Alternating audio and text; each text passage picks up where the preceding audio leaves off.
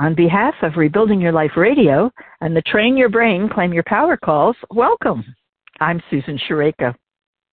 I'd like you to meet Melinda Summer, author of the book Until It Ends, A Story of Gender Dysphoria or Dysphobia.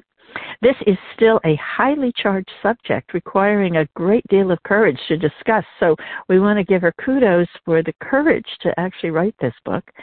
Please pause for a few minutes to permit Melinda to share her story with us. Wave your hands to welcome Melinda Summer. Hello, Melinda. Welcome. Hi there. How are you today? Good. Good. I'm glad to hear it. All set to share your life with us? Sure. I already wrote it out. I have an open book. Oh, there you go. Melinda, this had to have been a painful story to write and a difficult set of circumstances to live as well. So, to make radical changes in your life at 50, why did you feel it was necessary to tell this story at this time? I felt like I needed to tell people that people are born with gender dysphoria, or at least that's the makings of gender dysphoria.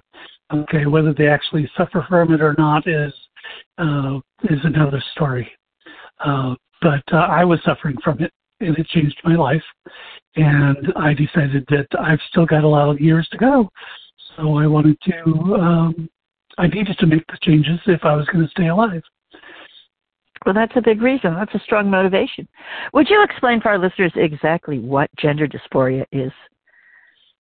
Gender dysphoria is when you're born with a brain that is one gender and your genitals are a different gender. And it's kind of like your brain sends a signal to the genitals and it gets a message back that it doesn't understand. So children usually have problems socializing. They suffer from depression and anxiety. And, not all children should be suffering from those things. And also right now with this politically charged climate, I felt like, okay, decisions are being made in ignorance. And people need to learn what this is. Yes, absolutely. So that children don't stop being killed. Yeah. Well, you're an example of someone who was not comfortable in your own body when you were only like 5 years old. What's that like? Frustrating. It's like I told my mom when I was 5, and she screamed and yelled at me. And so there wasn't anything I could do. So I just kept on going the way I was told to, and, lived in secret. So there again, I had a secret my whole life.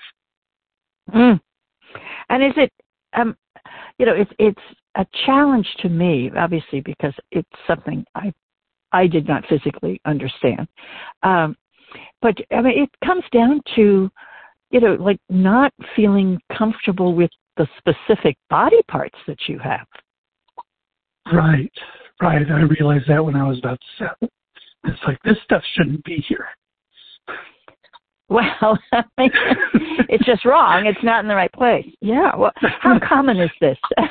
Is this a huge part of the population? Or? No, this is maybe 3%. So I don't know how to put that in terms of how many people are born with autism or anything else, or a cleft palate. I don't have that information. I just know that this does exist, even though people try to say it doesn't. They're fortunate enough that they don't suffer from it, so they say, well, I don't suffer from that, so you can't. It's like, no, that doesn't work that way. So I know you were living with a secret all these years, but what effect did it have on your life?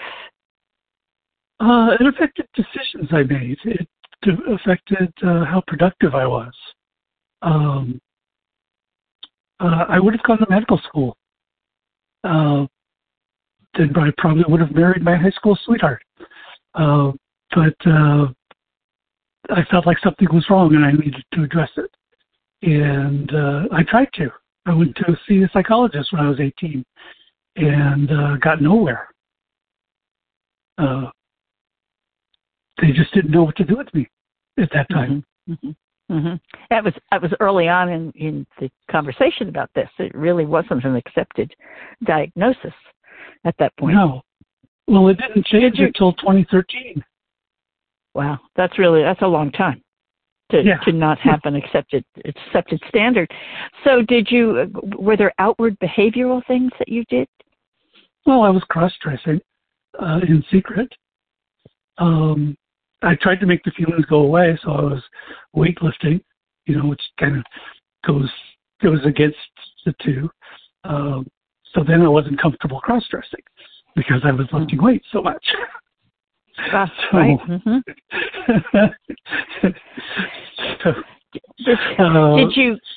Did you find you were depressed, or did you drink, yes. or did you both? I was depressed. I drank to excess, especially after the second girl left me. So in my early 20s, and I was a bartender, and I started blackout drinking by then, and law enforcement put an end to that. So, so I, after 3 DUIs, but fortunately I didn't hurt anybody except myself. Mm-hmm. So, there was lots of drinking to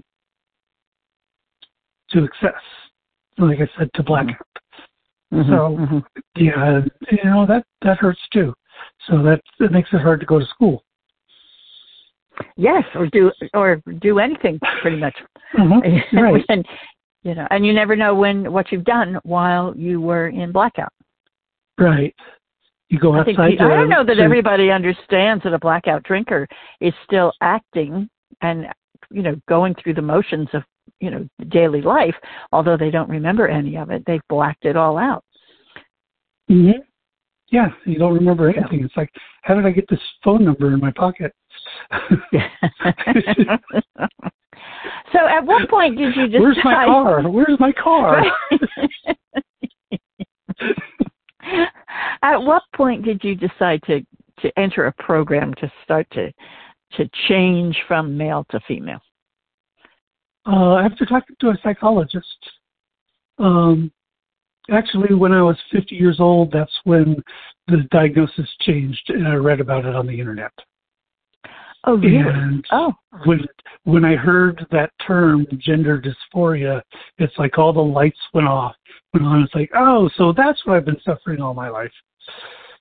But looky here, there's a potential solution to this. There's a solution to it, and I was scared. And I was basically alone. Disability had started because of all my hard work. And I was drinking. I drank for about 1.5 years after that. And my sister got me out of where I was living and put everything in storage and went down to her place. And on the ride from the airport to their house, to go to a 30-day in-house program, I went into withdrawal seizures. Oh, my God. I ended up in the ER for 2 days. They didn't think I was going to make it. They then sent me 2 weeks in ICU, and I don't remember any of it. So I was pretty much, I pretty much drank myself to death. If it wasn't for my sister, they would have just found my body sometime. So, now, did you, when you entered this you entered this program after this incident, correct? Correct. Yeah. I came back. I found a therapist online, a psychologist, and we started discussing this. And turned out she had a group of others. And so after probably 5 months of one-on-one, I started the group, and then I started hormones and. Well, tell me, what was it like being in a group where there were other people who felt the same way you did? It was good. Yeah. We all have our own different stories. And sure. So it was nice to see others that were like me. There are others like me. So that was nice. It was reinforcing. It was scary. I'm not alone in this. Like we're all scared. This is a scary thing to undertake. It's hard. Yes. And what did you find most challenging about the process? Was there some aspect of it that really stood out? Public perception of me. That was the real fear. And it turned out I didn't have as much fear as I thought I would. Oh, fantastic. So what changed in your life? A lot happier. My wardrobe changed.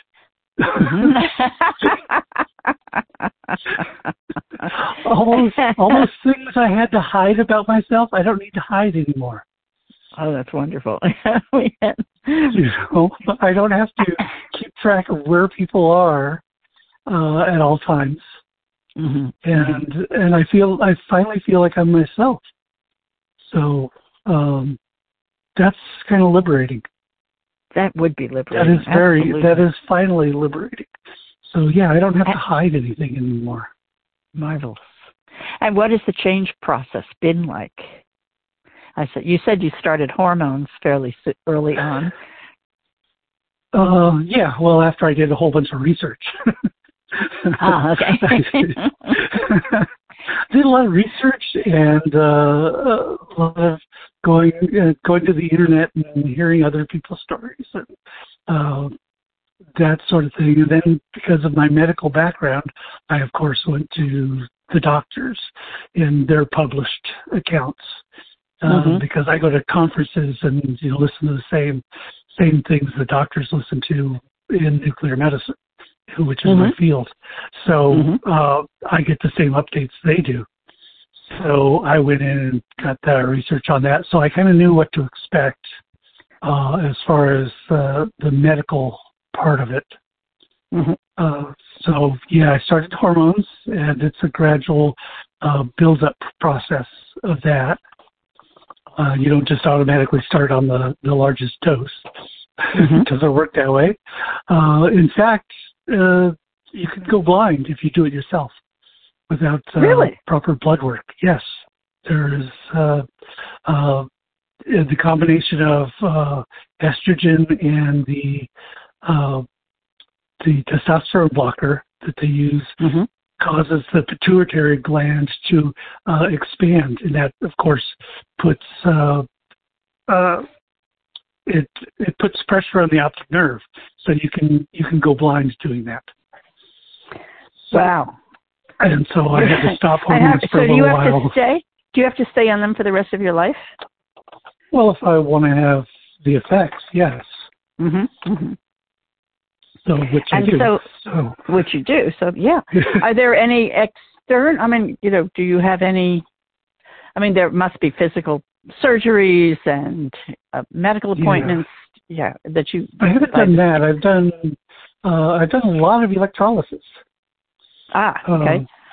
Getting rid of that hair that I never wanted in the first place. Yeah. I never wanted it. And there it was. Inconvenient truth. Yeah. Right. Yeah. And my voice changed, and so and there's the bony changes that go with it.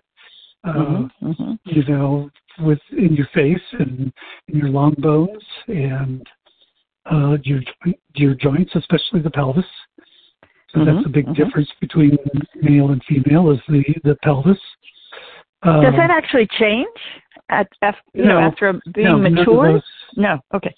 No, none of those things change. It's like that's why it's best to start before puberty. so that you don't go through the wrong one. And right. So, right. Okay. And you know, I've already had over 300 hours of electrolysis, and I still have some to go. And there is numbing cream, but it still hurts. It still hurts. Is it sort of like going for tattoos? That sort of hurts too. I don't know. I don't have any tattoos. Okay, so because I keep hearing people, you know, anybody putting a needle on my body is probably going to make me unhappy. Yeah. Well, with this, they put a probe down your hair follicle and send the electric charge through it to burn the root, and hopefully they get the whole root. So, yeah, that's it's still painful.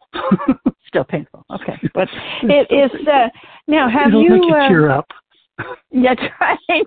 But you do reach a point where that is done, correct? Yes, you do reach a point where that is done. So and yeah, I'm doing it on my face, and right now it's down below too. So because some of that tissue becomes internal, and you don't want hair inside.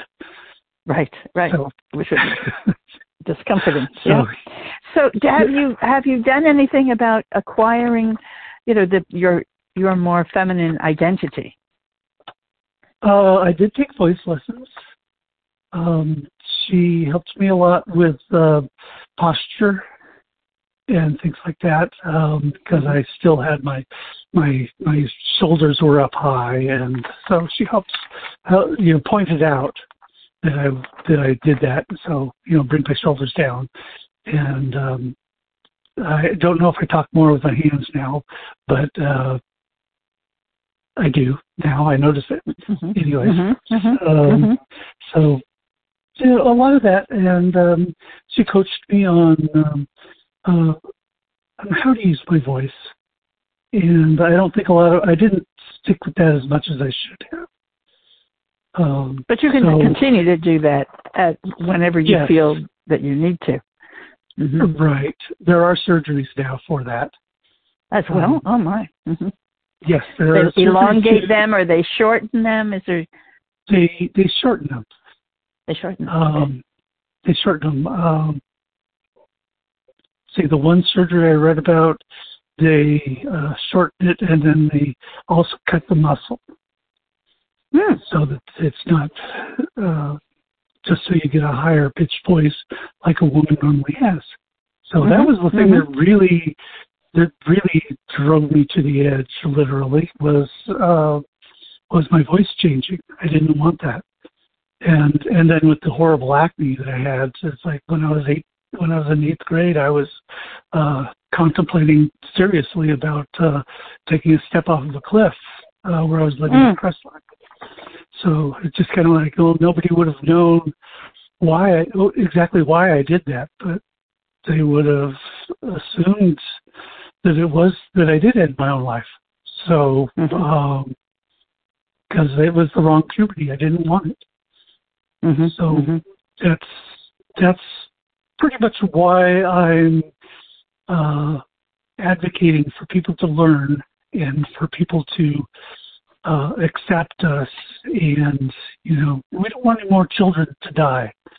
Does the book tell this story? Yes, it does. It does. Okay, and it also includes all this other information about the misinformation that's out there in society. Well, I pretty much identify the correct information. I don't say what other people are thinking about it. I just point out that there are politicians making overriding medical advice, making laws. There are law enforcement officers that are killing us. There's general public people. General public, they hear you're transgender and they kill us. So there's for no other reason. Correction officers in jails will, put you in the wrong population. And of course you don't survive that. So That is and there's a lot of misunderstanding on that, I'm sure. Mm-hmm. Because it's there's an alien, it's in an alien world anyway. My dad was involved in the sex offender program in New Jersey for years. He was a psychologist, and that's a very tough environment from the general population to the sex offender population. So very dangerous. Yeah, definitely. In this circumstance, you go in there after you have hormones, you don't smell like a guy anymore, and you have breasts, and I don't know. I don't know exactly why you're targeted, but people just say, "Well, you're not born that way, so there's something wrong with you." And so, well, yeah, you're born with this gender dysphoria, this mismatch of genitals and your brain. Okay. And that is, and they don't understand that. They don't understand it. Very difficult. Yep. So, well, it is. I mean, this is an education process throughout society. Are you doing any public speaking on it? I have. I've spoken at Women's March and at a couple of college Day of Remembrances, Transgender Day of Remembrance. I've spoken at that a few times. So yeah, I do some speaking, and now that I have the book out, I might be doing even more. Yes, because it's people are drawn to meet the author, and you'll have more. It also serves to make that book more available to more people when you're out there talking. So it's mutually beneficial. Yeah, I hope so. Where is the book available? That's what I was going to say. It's right now. It's available on Amazon and Barnes & Noble, and will be out soon for Kindle and all the electronic places you get electronic books. It'll be available there too. So.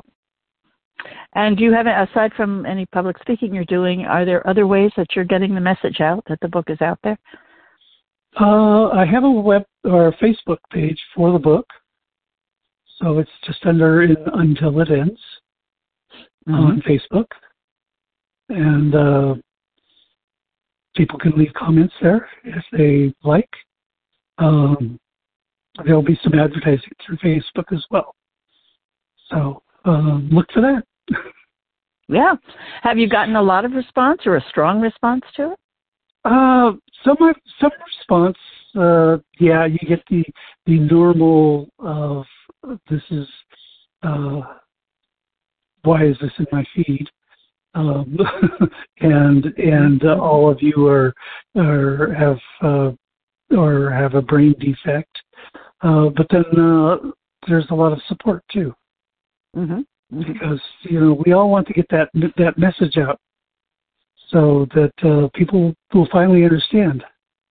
Well, there is I don't want to. I was about to say something, and I don't want to equate this as the same, but many of the authors that I have interviewed have mental illnesses, and they get their books out because they want the stigma to go away.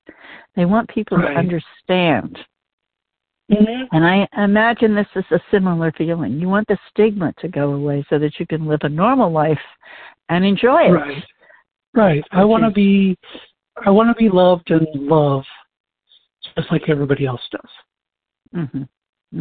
So there is, I could go into what is it? The embryonic causes of this. I don't know if people want to hear that, but I can. Well, is there an embryonic? Yeah. Well, yeah, because all embryos are female, and about half take up testosterone to become male. Okay, but sometimes the brain doesn't take up the testosterone, and the genitals do, or the brain takes up the testosterone and the genitals don't. So that's how we get the mismatch between the two. Mm-hmm. Right. And then also you have intersex people that, they're born while their body was still transitioning from female to male. And it's kind of like psychologists know that a child will know what gender they are between the ages of 4 and 7. Okay, so if you do surgery on an intersex infant, you don't know what gender their brain is. So that's too early. Surgery. Mm-hmm. Yeah, mm-hmm. It's like you have to wait for the child to let the parents and those around them know what gender their brain is. So there was about 90% of the surgeries done on infants that were intersex turned out they got it wrong. And many of them became transgender, but majority of them just ended their own lives. Wow. So this is still a new field for people to learn about. Mm-hmm. Mm-hmm. And so it's good to get this message out any way we can. Well, this is a fascinating field. It is. I have talked with someone who was. There's another phrase for it. When you talk LGBTQT. LGBTQIA, yeah. QIA. Well, he was in the QIA area, not. Okay. And